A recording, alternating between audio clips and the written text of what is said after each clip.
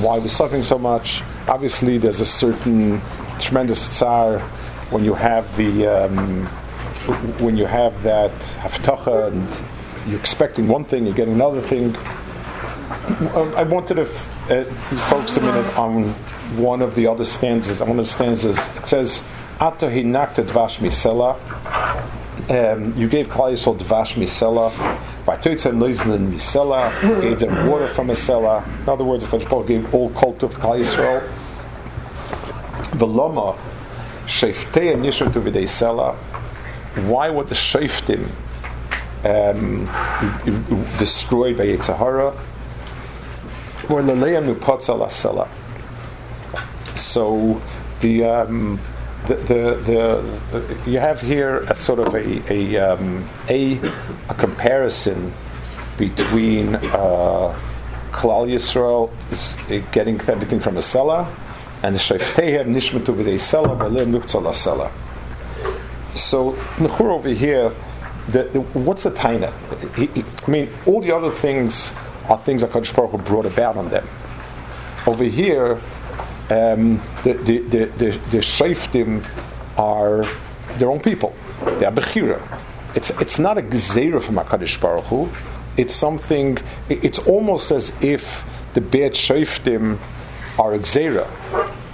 But it's like anybody. It's like saying, so why did everybody go and worship a zar? Because they chose to worship a zar. What's the taina into HaKadosh Baruch Hu? So obviously HaKadosh Baruch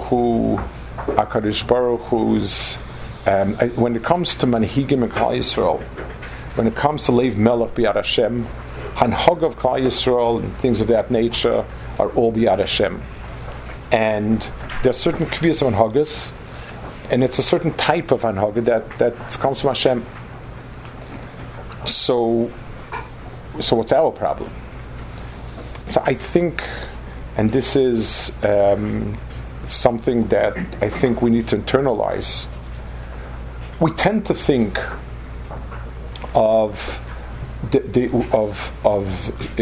when a person has a taina, a liboy, or a piv, on hanhage, on manhigim, and so on. We tend to think it's a taina on the person.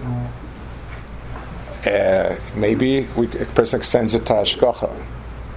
But the truth is that since shaftim, since it's biyad Hashem, it's nikva kefi de erech hadar. We have a tefillah, shiva shafteinu. We have a semach david avdecha. We don't. We think it's one of the tefillahs that probably we pay least attention to. Understanding that if there's a problem in Hagar Klal Yisrael, it's because it's a reflection of where we are. It's true that the Hagar is given run by HaKadosh Baruch Hu. There's a certain leiv melech Hashem. There's a certain ein malchus nagas malchus chaverta. It is Hagas that are transcend bechira many times, and then Hagas HaKadosh Baruch Hu. But understanding that the Hanhaga of Klal Yisrael is part of what Klal Yisrael is given in terms of what they deserve. If Klal Yisrael's own matzav is not great, then unless HaKadosh Baruch Hu is giving an extra chesed to bring a manhig to be machzor mutav, it'll reflect itself. We can't. The tainus should be pointed towards ourselves. Whatever is lacking in Klal Yisrael is lacking in ourselves. It may be a few steps removed from us, but anything that affects us comes from us. And therefore, if shaftim and the manhigim are not able to do what they're supposed to do, or not doing what they're supposed to do, then we should look in the mirror and ask ourselves, what have we done wrong? We're mispal for shaftim. We're mispal for malchus. It's our tefillah. So anytime a person makes a remark about them, the person should ask himself, why have I not done within myself what's needed to have the them that would be best for me? Ata malta